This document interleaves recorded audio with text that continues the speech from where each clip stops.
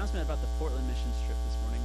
This is your last chance. So if it's been in your heart at all to go on this trip, you need to speak to Heidi. And I want you to know that at this point, we don't have enough people to make the trip happen. So my sense is that maybe God is calling people and we're not responding to it. And we're not being brave and making that leap of faith to actually go. You've got lots of reasons, of safety or finances or any number of reasons why. But if the Lord has been talking to you about this at all, if you've been throwing those reasons up, that's probably your spirit fighting the Lord's calling. And I want you to really consider it prayerfully and talk to Heidi today after the service, because she's got to make the decision this week whether she calls the team in Portland and says, hey, I'm sorry, we just don't have enough folks to do this, or if we're going to go. So there you go. There's the truth of that, and we want to make sure you know about it, and just be prayerfully considering it. And then you don't have to commit. You can just talk to Heidi and say, I want to consider doing this. Tell me more about it, okay? So go and talk. She's in the preschool classroom this morning. So how is your courage this morning? Now that I've just kind of put you on notice, right? I'm like, hey, if God's talking to you, be brave. Kicked you right in the backside. Get to it, right? How's your courage this morning? Feeling brave? You feeling brave? You feeling brave this last week? You guys, yeah, we've been talking about this intensely for 3 weeks now. So I was kind of figuring that when I asked that question, that most of you would be like, be totally like, most of you would have come this morning with blue paint on half your face and, just total Braveheart. I'm like, afraid of nothing. That's what I was expecting. But that's not reality, right? That's not how it rolls. As I've been saying throughout this whole series, it is always easier said than done, right? But I promised you, if you kept coming to this services, kept coming week after week, we'd be building on these different ideas.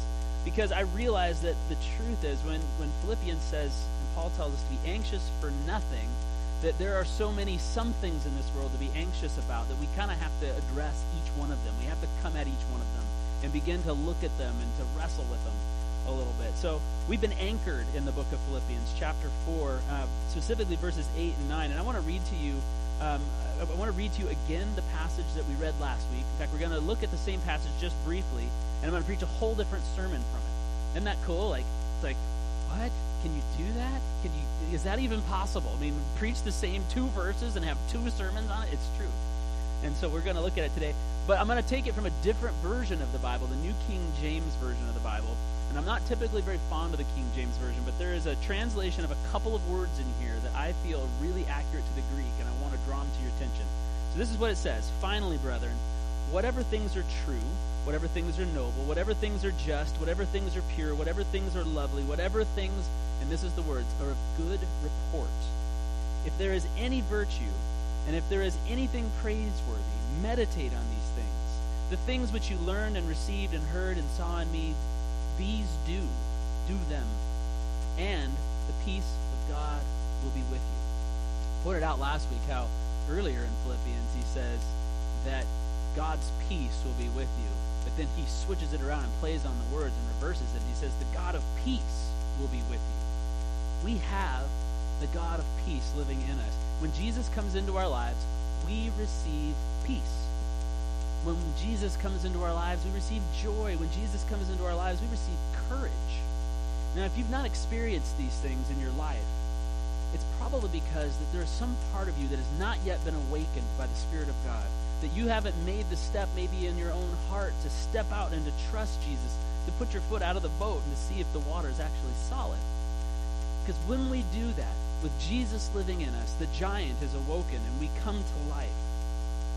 Whatever things are true, whatever things are honorable, whatever things are just, whatever things are pure, whatever things are lovely, whatever is of good report, if there's anything of excellence, anything worthy of praise, think about those things. When you focus your life on the things of God, when you focus your life on Jesus, the giant awakens inside and you'll discover peace, joy, love, patience, gentleness, goodness, self-control, courage, all of the things that there is no law against in this whole world. The whole world is looking for these things.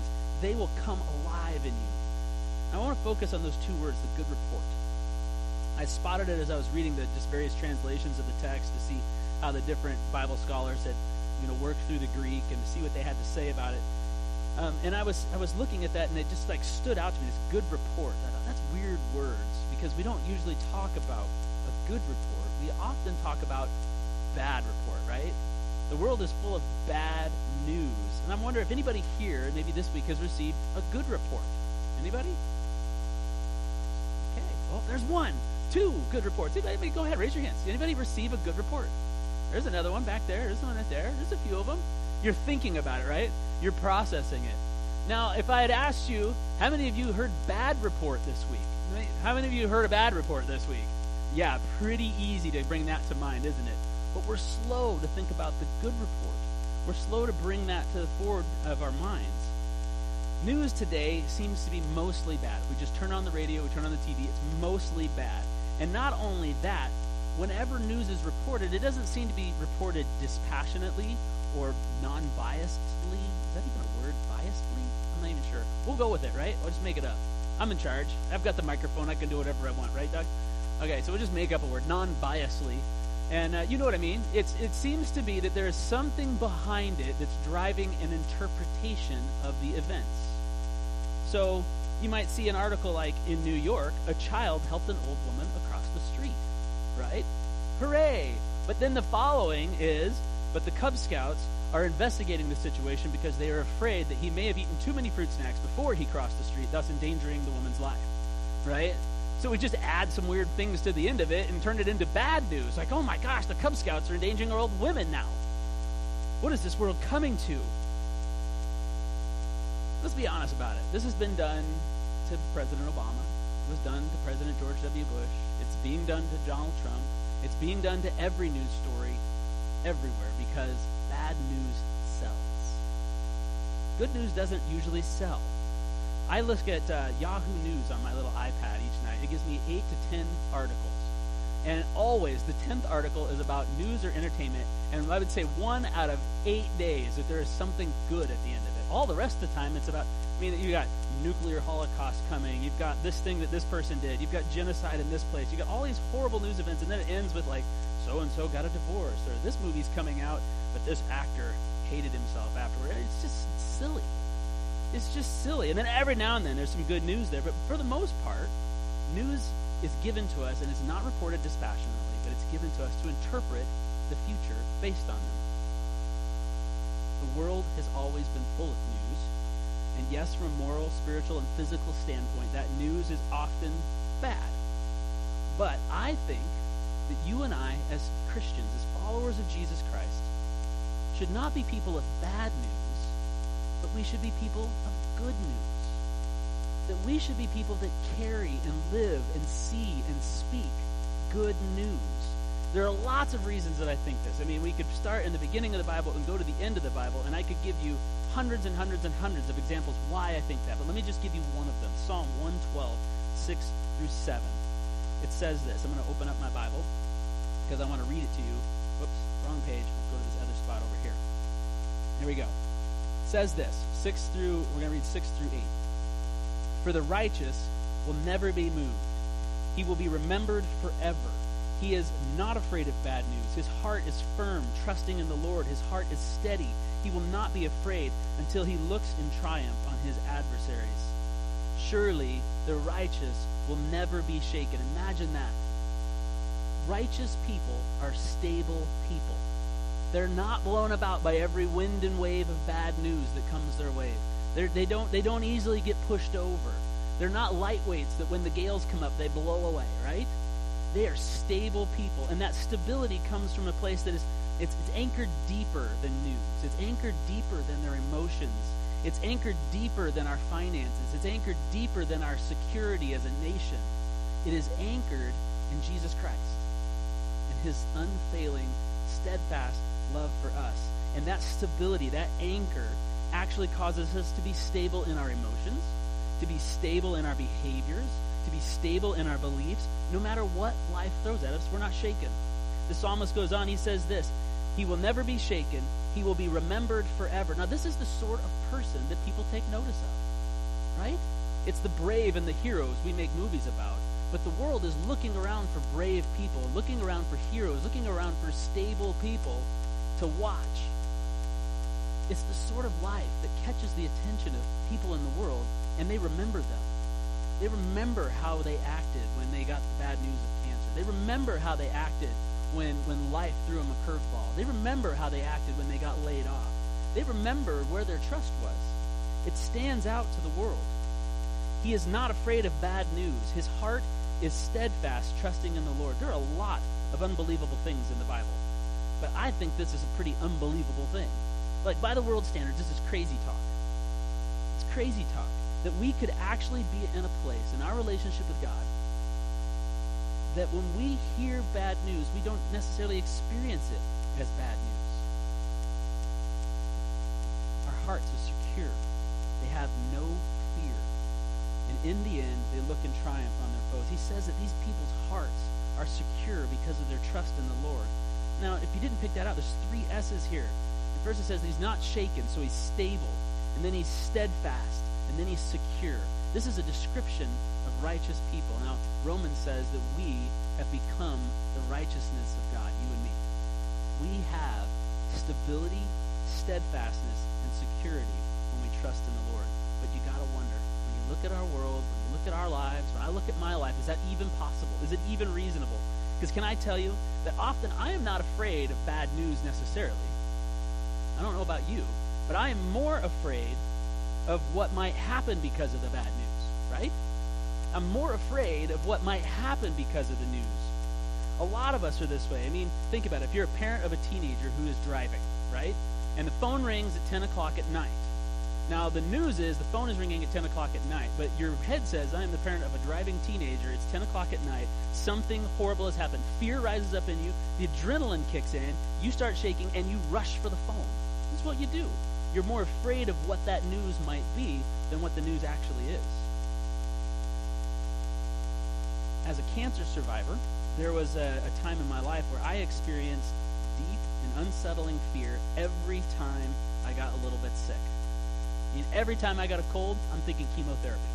Every time I got a sneeze, I sneezed, I'm like, I got to go see the doctor. I got to get a blood draw. I got to go find out what's going on inside of me. Because I had received such bad news once, I was expecting all of the other news to come along to lead me to that other bad news. Or maybe other times, and this one you might even resonate more with if you never have cancer, emails or texts or phone calls from specific names or people. You ever have that? There was a time in my life where it was my senior pastor that I was like this with. Okay, I was working in tree work, and he was like failing all over the place. He was just a mess in his heart and his mind. He was just really struggling. And there was this period of time for almost 15 weeks where every Saturday when I was working, he would text or call me and say, hey, I know you're climbing trees today and that you're going to get off at 5 o'clock, but I'm wondering if you could lead worship and preach tonight. And the first time you're like, oh man, something's got to be up. And so, but about the 5th time or the 6th time, I'm like, do not disturb, turn this thing off. I don't want to hear from him ever again, because it brings that up, that stress in your heart. Sometimes life is like that. It's wave upon wave of bad news. Sometimes it's big things, sometimes it's small things, but it's the accumulated effect of all those little pieces of bad news over our life that erodes our confidence. It erodes our security. It erodes what we think we're trying to build our lives on. And it becomes shifting sand underneath our feet. And that's why it's so important for believers like you and me to have our lives anchored in something deeper. Something deeper. You live on the edge. When you hear this news over and over again, we become like animals who have been hurt, right? When the hand reaches out to touch us, we bite at it because we're so afraid. We're so afraid. But here's the thing about bad news. The report that you believe is much more important than the news you receive. It's a nice rhyme, right? The report that you believe is much more important than the news you receive. There is a difference between a report and news. In Philippians 4, the word translated as admirable or good report is euphemos. And it means things spoken in a kindly spirit with goodwill toward others. It's not just facts, but it's facts that lead you to a positive conclusion about the news you've received. It's facts that lead you down a good road instead of a negative road. So when Paul says to think about things that are on bring a good report, he's talking about look at the news that's coming into your life. Is the news that's coming into your life leading you to trust and believe in Jesus? Or is it leading you to believe and trust in the report that the world is all going to come to an end, and it's all going to burn, it's all going to come apart, and your life is just going to fail, and everything is going to be horrible for you? Paul is saying focus, make a habit of thought about thinking about a good report. Focus your life on understanding God's good report for you. Another way he says it is this: love always believes the best. Always believes the best. So we have a choice. We can choose to believe a report that says God loves me and has wonderful plans for my life. Or we can choose to believe the report that says the church is dying. We can choose to believe the report that says God has got this thing all put together and it's stringing out to a conclusion that he has designed and planned all along. Or we can look and say culture is coming apart. The president's going to wreck things. Women are going to be subjected to men. Slavery is going to come back. I mean, any number of things that we can take and build logical arguments and go toward. Or we can believe for what God has for us. We can live our lives focused on what God has for us. These are our choices. Here's a little test. Just try this and see how you think about the outcome of news. If I was to say to you this phrase, what do you feel? Here's the phrase. I need to talk to you about something.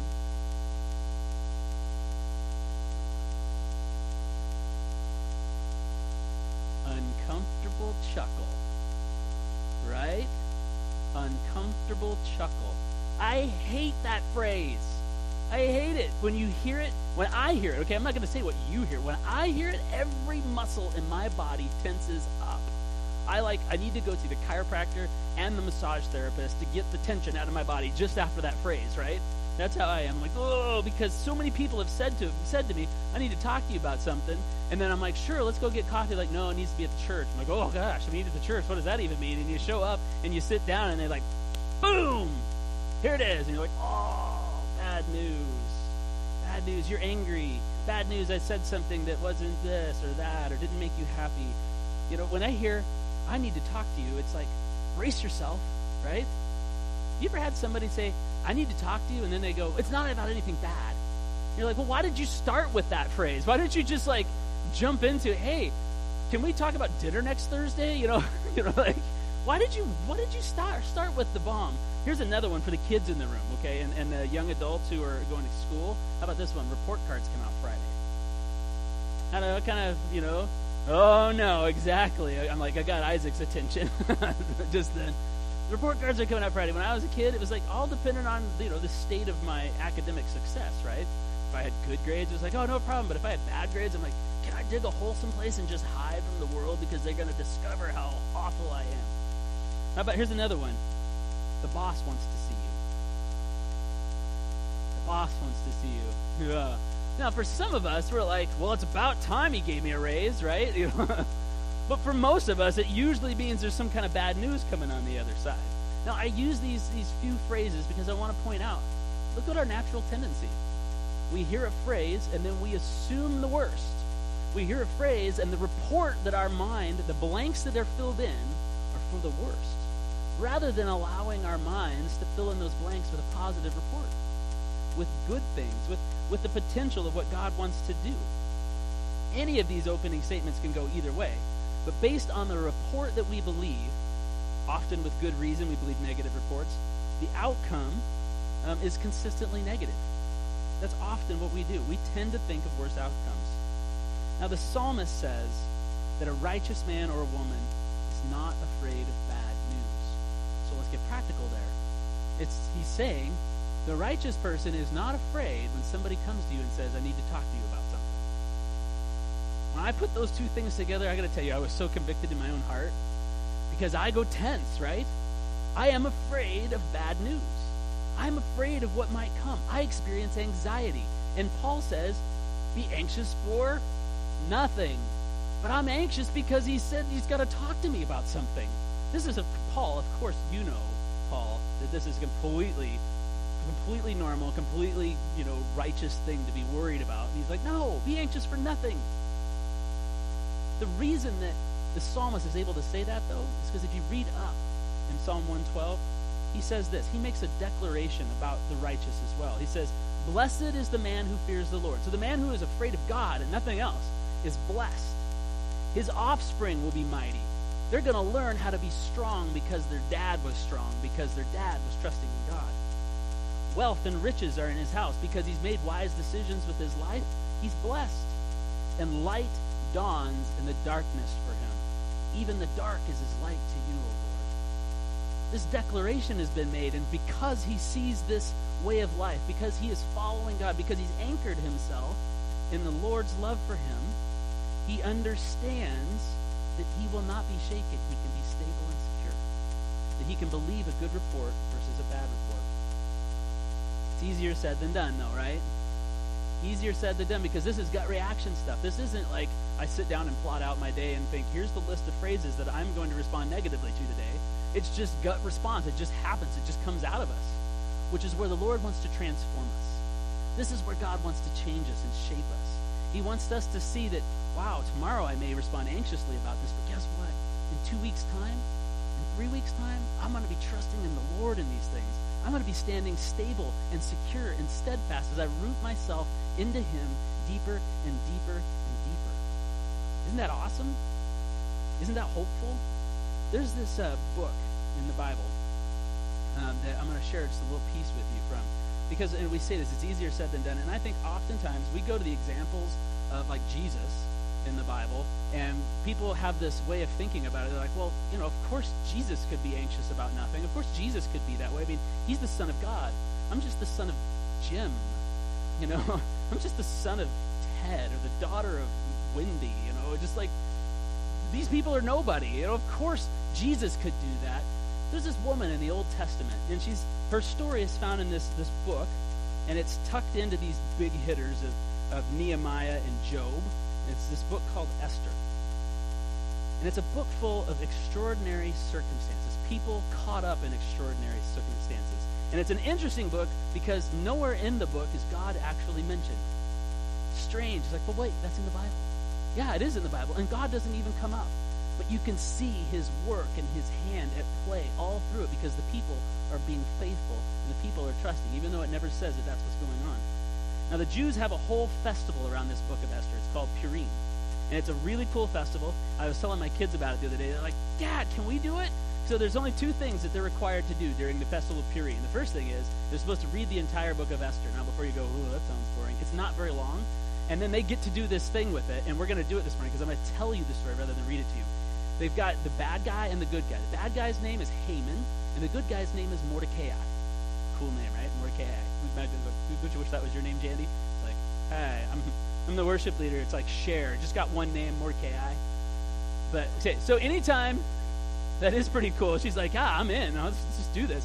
So anytime the name Haman is brought up in this reading of the story, the people listening are supposed to boo and hiss and curse his name. All right, so let's practice that. Haman, boo. Yeah, there you go. And then Mordecai, whenever he comes up, we're supposed to cheer and yay and bless. We're supposed to say, bless Mordecai, okay? So let's all try together. Mordecai. Yay. Okay, so in a second, I'm going to tell you the story, and you get to do that. You get to shout and cheer and be all involved in the story, all right? Now, the second thing they're supposed to do is this. It's put together with a collection of books, and the book of Ecclesiastes is one that it's supposed to be read with. And one of the things that Ecclesiastes tells us to do is to eat, drink, and be merry. Now, some of you are saying right now, why hasn't my church ever told me I'm supposed to do that? I'm telling you right now, you're supposed to eat, drink, and be merry. And they've got some rules around this, but they say you're supposed to drink so much that you can't tell the difference between bless Mordecai and curse Haman. Now, there's a lot of debate on how drunk that is. We're not going to do that this morning, okay? It's like, that was not permission. There's also some rules about alcoholics and things like that. You're not supposed to break any other laws, but just saying. So we're going to read some of this story, and we're going to see this. So Esther is caught up in the middle of a really difficult story. Since her birth, there's not been... I'm going to read here so that I don't miss some of this, okay? Since her birth, there's been not much good news for her and her family. Her homeland has been invaded by the Babylonians. She's from Israel. and her people have been taken away as slaves and scattered across the empire. Her whole family has been killed, but she has mercifully been able to remain with her cousin, who is raising her and protecting her as his own child. Now, at not much older than 14 or 15 years old, she has caught the eye of the king. And hiding the fact that she is Jewish, she has been chosen to be a part of his harem. Ugh. Right? And all the women shivered in the room. Ugh. She is called into the king's chambers for her shift one day. And he is so pleased with her that he makes her the queen. In our day and age, we would say, perhaps aside maybe from being made queen, that this is bad news, right? Am I right? This is some seriously bad news. Now, her cousin, Mordecai, has drawn some pretty negative attention from the king's right-hand man, Haman. Haman is a man who wants people to bow down to him, but Mordecai refuses. But Mordecai refuses to bow to anyone but his God, as Jewish rules would dictate. Knowing that all Jews follow this rule, Haman convinces the king that it is not in his best interest to keep all the Jews around, and so he offers to personally pay for the expense of executing all of them. Again, a very, very bad report. You can say boo to that. That's okay. Boo. Did you say yay? We'll redact that from the recording. All right, here we go. So when Mordecai finds out about the plan to exterminate the Jews, he sends word to the queen. Esther sizes up the situation and realizes that she can do nothing because, in her own words, now this is from chapter 4, verse 11, all the king's servants and the people of the king's provinces know that if any man or woman goes to the king inside the inner court without being called, there is but one law, to be put to death. Esther's initial response to this news that she receives is to believe in a really, really bad report, right? There is nothing I can do. I can't stop this thing from happening. I'm just this little, weak person. I am the pleasure slave of a foreign king. I'm only as alive as long as he is pleased with me. I have nothing but my life, and if I try to do something about this bad news, I won't even have that. Mordecai doesn't help by reminding her that she too is a Jew, and that she too is subject to the extermination. So she's dead either way, right? The bad report just got real. Esther's life has gone from bad to worse to worse to worse to impossibly horrible, and her fear leads her to interpret the bad news in a negative way. But listen to this. Faith. Faith can turn bad news into a good report. Faith can turn bad news into a good report. Paul says, think on the good report. Make it a habit of your thought to see the possibility that God is working all things together for your good. Make a habit of thinking that the Lord has a plan and a will in this world, and everything is moving toward it. And though it may not look good now, he is working something wonderful. The report that you believe is much more important than the news you received. So, Mordecai, after telling Esther that she has no real choice, challenges Esther's report that she believes, he challenges what she is believing. And he says to her this. In faith, he says, who knows whether you have been brought into the kingdom for such a time as this? Who knows if everything that has happened horrible in your life up to this point that has led you to this place is not for this one purpose, to save your people, to save everybody around you. It may be that you've gone through all the bad news for a good purpose, and this might be it. Maybe God wants you right here and right now. And he says this, he goes, it's like, I don't bow down to Haman. I don't shiver under his gaze or his power. I have faith in the Lord. Just look at my actions. Mordecai is basically saying, I don't have to have good news to believe a good report. Her reply to this is absolutely astounding. She says this, tell the family to pray and fast for me. I will go to the king, though it is against the law, and if I perish, perish. How about that for brave, right? I mean, that is the heart and soul of what it is to be brave. I wish that I could have had the time to tell you the rest of the story, how God literally uses the gallows that Haman creates to literally hang Mordecai in his backyard. God literally uses that very same gallows to take down Haman. And then we can give a yay because he dies. Good job. You guys you're all officially Jewish now. So go home and eat, drink, and be merry. No, kidding. Don't do that. I wish I had time to tell you all about that story, but sadly I don't, because we've been saying that this series is all about practical spiritual warfare, right? It's about being practically, how do we be brave? So I want to give you 3 things that you can do to go from this place and be brave and learn to take in faith, hear a good report, even though you receive bad news, all right? Here's how we're going to do it. Let's get practical. First of all, find a good interpreter. Some of you guys may have seen this, probably more of the young adults, but I'm going to tell everybody about it. My kids have discovered this thing online, and it's called, what is it called? They're called Google Translate Sings. Is anybody familiar with this? Google Translate Sings. Now, here's the idea. Some people have taken popular Disney tunes, and they go to Google Translate. They put the Disney tune in English, and then they translate it to, like, Spanish. And then they take the Spanish translation, and they translate it to, like, Hebrew. And then they go from Hebrew to, like, Tagalog. And they do that 8 or 9 times, and then take whatever that last thing was, and then back into English. And it's crazy what comes out.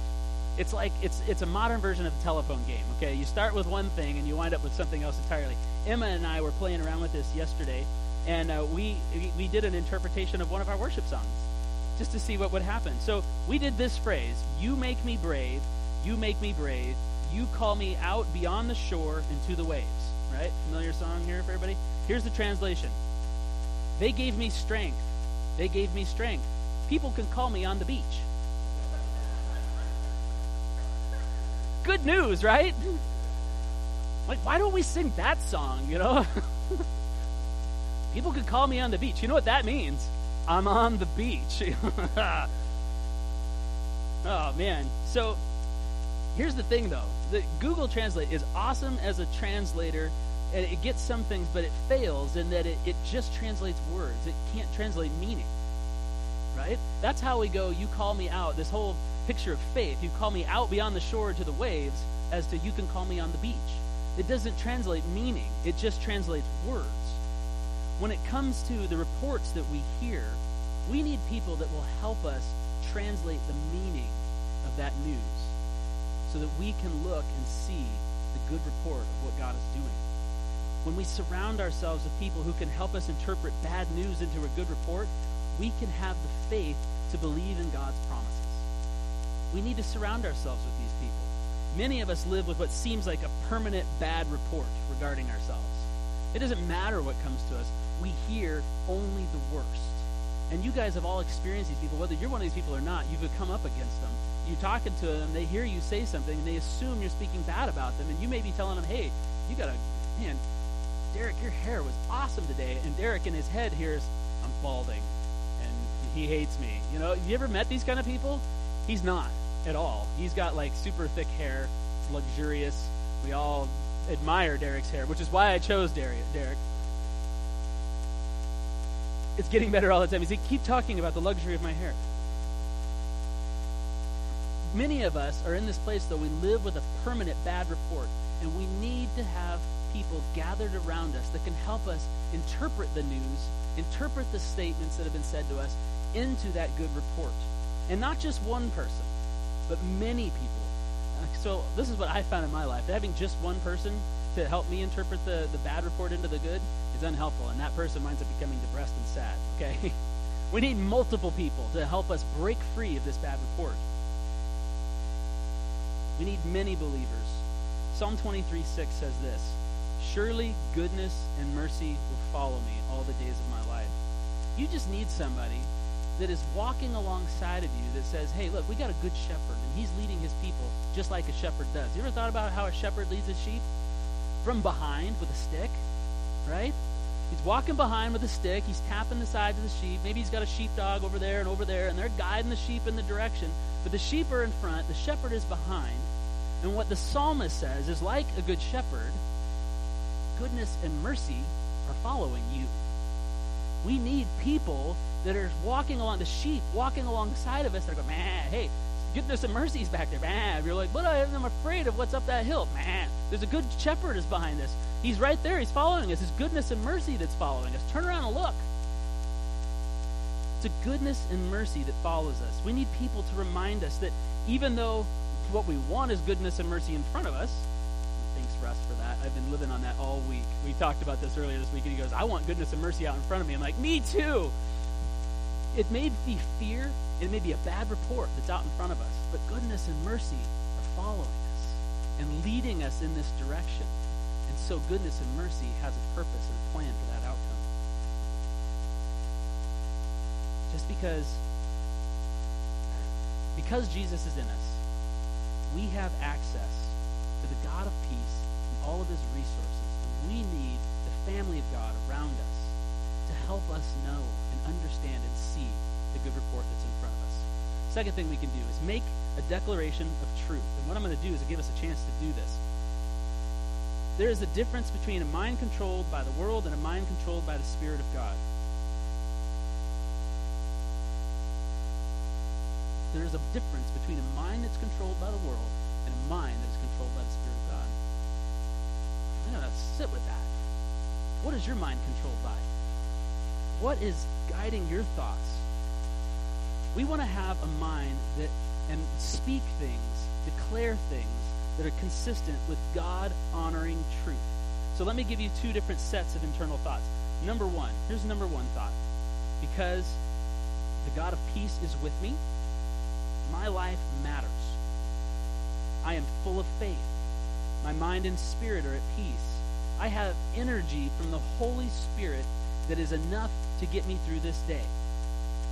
This day is going to be amazing, and I am so excited about the future, even though I can't see what it is. Even though it looks dark, I'm excited to see how God is going to work these things out. That is a mind that is God-honoring and holding on to the truth that the Lord speaks in his word. But there's this other side of this. I'm tired. I need coffee. Now. Why did I have these kids? I've got too much to do today. I need an extra day this week. I'm tired of my job. I'm tired of these people that are making me crazy all the time. Life is overwhelming. I can't seem to get ahead. I'm tired of this place. I'm tired of this house. I'm tired of this car. What kind of mindset is that? It's entirely negative, and it isn't even looking forward. All it can see is this moment and the reality of the news that's coming into us, that I can't do it, that I'm not strong enough, I'm just too tired. Chances are that you probably resonate with one or the other of these, but let me ask you this. However you see your future, see what's coming before you, are you excited about the direction your thoughts are taking you? Think about that, the direction that your thoughts are taking you. Are you excited about that? Do you look forward to it? As I said to you last week, I started memorizing Psalm 134 because I realized that these words were not just nice poetry. They're truth, and they're the truth of how God sees me. I've been memorizing it, and I've been declaring it over myself whenever I'm stressed, whenever I'm fearful, whenever the news seems bad, whenever the horizon seems too dark. I start speaking these things. Why? Because Romans 12 teaches us to not pattern our mind as the world does, but rather let God transform us by changing the way we think. So instead of just accepting bad news and bad reports, I'm continuing to change my mind about myself, and to change my mind about you, and to change my mind about my neighbor, and to change my mind about the world around me, and to change my mind about the news. I'm changing my mind by contemplating, by meditating on the good report that God brings. Today I want to give you a chance to write a declaration about your life. I'm going to give you just 2 minutes, and then we're going to close. I want you to write a declaration, and it starts with this: because of Jesus. Okay, because we can write all kinds of declarations about our life, right? People do this all the time. Just think positively. Just think good things and put good thoughts into the universe about your life. These good thoughts come from ourselves, and guess what, ladies and gentlemen? We can only go so far because we need God's divine power and strength to give us truth. So because of Jesus, because what Jesus has done, because of what Jesus is doing, because what Jesus has said about me, I am, or I will. It may have been something that God said to you in worship this morning. It may have been something that God said to you during the course of this sermon. But a good report came, and you're not even sure you believe it. A good report about your life, a good report about your circumstances, a good report about your day-to-day challenges, the things that stress you out, the things you've been marinating on, the things that worry you, that make you afraid. I want you to write it down over the next couple minutes. I'm going to give you some other examples and just read these to you. Just start now. Just think for the next 2 minutes. What is the good report that God is speaking over you? If you're worried all the time, maybe this, because of Jesus, I am not anxious about anything. Cast my cares on God because he cares for me. I have the peace of God dwelling in my heart and ruling my mind. I don't know God's will for my life. My life belongs to Christ. Daily I will seek him, and daily he will direct my steps. I know his voice, and he leads me by his perfect will. Surely goodness and mercy are following me. I'm lacking confidence. My confidence is in Christ and Christ alone, because his Spirit dwells inside of me. I can do everything that he has called me to do. I'm struggling with my time with God. It's inconsistent. Maybe this is your declaration. I love the living, filling presence of my good and loving God. Praying is as important to me as breathing. God's word nourishes my soul. I depend on his presence every moment and every day. Write down your report.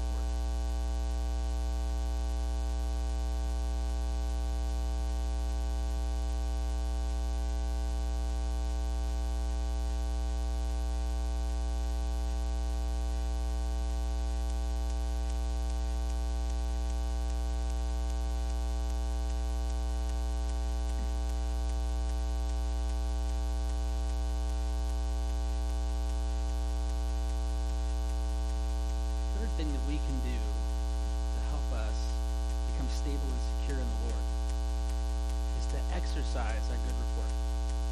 Heidi and I, we love to go for walks, long walks, lots and lots of them. The last few weeks with the snow, the last few months with the snow, it's like we hardly get out at all, right? So just after Christmas, we went over to the west side, and we got out for a walk the first day. And Heidi's parents live kind of like at the bottom of this hill, and it's compared to here, it's hardly a hill. I mean, it's like barely a rise on the sidewalk. And I got out there, and I'm like, oh my gosh, when did this hill get so big and so long? Right? Because you're so tired because I hadn't been exercising it. I've been exercising my walking muscles. This is the truth of our thoughts as well. The thoughts we exercise are going to become the strongest thoughts. When we exercise the bad report, which is what we do naturally, it's the easy path, that's going to be our strongest thoughts. But when we exercise the good report, when we exercise these declarations, when we speak them over and over again, they strengthen and they become strong. When we read God's word, when we memorize it, when we pray it, when we declare it, when we journal it, it grows strong inside of us. The thoughts and beliefs that we exercise matter. You know why? Because your life will move in the direction of your strongest thoughts. Your life will move in the direction of your strongest thoughts. So if your mind is completely centered on destruction, guess where you're headed? If your life is centered on God's goodness and his plan and his ways and his glory, guess where your life is going to go? Are you excited about the direction of your thoughts? Exercise the right thoughts. Exercise the thoughts of God. So when you've got your declaration, I want you to begin declaring it. Here's the first thing you can do. If you're a Facebooker, Facebook that sucker. Put it on the church Facebook page. Begin to declare it to God's people. Begin to declare it to your friends. Look, this is what God says about me. And you're like, well, what about all my non-Christian friends? They're going to think I'm crazy. And they're going to be like, you know what? You're right. But the righteous are remembered forever because they are steadfast, because they are secure. So declare it to yourself and let other people declare it. Share it with a Christian friend who can help you interpret it and look at Scripture and say, hey, is this coming from Scripture? Is this truth? And to wrestle with it and then keep speaking it over and over again to yourselves. Here's the thing. You may feel at first a little bit crazy. You may feel at first like it's a little bit silly. You may feel at first like you're lying to yourself. But what you are doing is speaking the truth of who you are not yet. And that is what God is speaking to you. Keep declaring it. Heidi and I have been working on speaking Spanish, and what Spanish, this translation this program we use, wants us to do is it wants us to take and translate our thoughts from English to Spanish so that when we see an object or an item or a color, we think of that word in Spanish. So rather than thinking brown when I look at the carpet, my brain wants to say café. And when I look at an orange, rather than saying, oh, that's an orange, my mind wants to say naranja. We're trying to change our mind from thinking in English to thinking in Spanish. And that's exactly what declaring the promises and the words of the Lord over our life is. God is trying to get you to think in good report. He is transforming your mind and getting you to think and believe in his future and his promises for your life. So begin to declare it. As you go from this place, share it with one or two or three other people. What is God speaking to you? What is the truth of who you are? What has the Lord spoken over you? Father, I pray that we would have courage. And maybe, Lord, the place of the greatest bravery in this subject is to actually speak the thing that you are saying to us that our hearts do not believe. So, God, I pray that you would give us the courage to open our mouths and to speak your words over our own selves, over our friends and our neighbors in this world, that we would begin to speak your truth to this world in a way that they hear it, they see it, and they're reminded of who you are.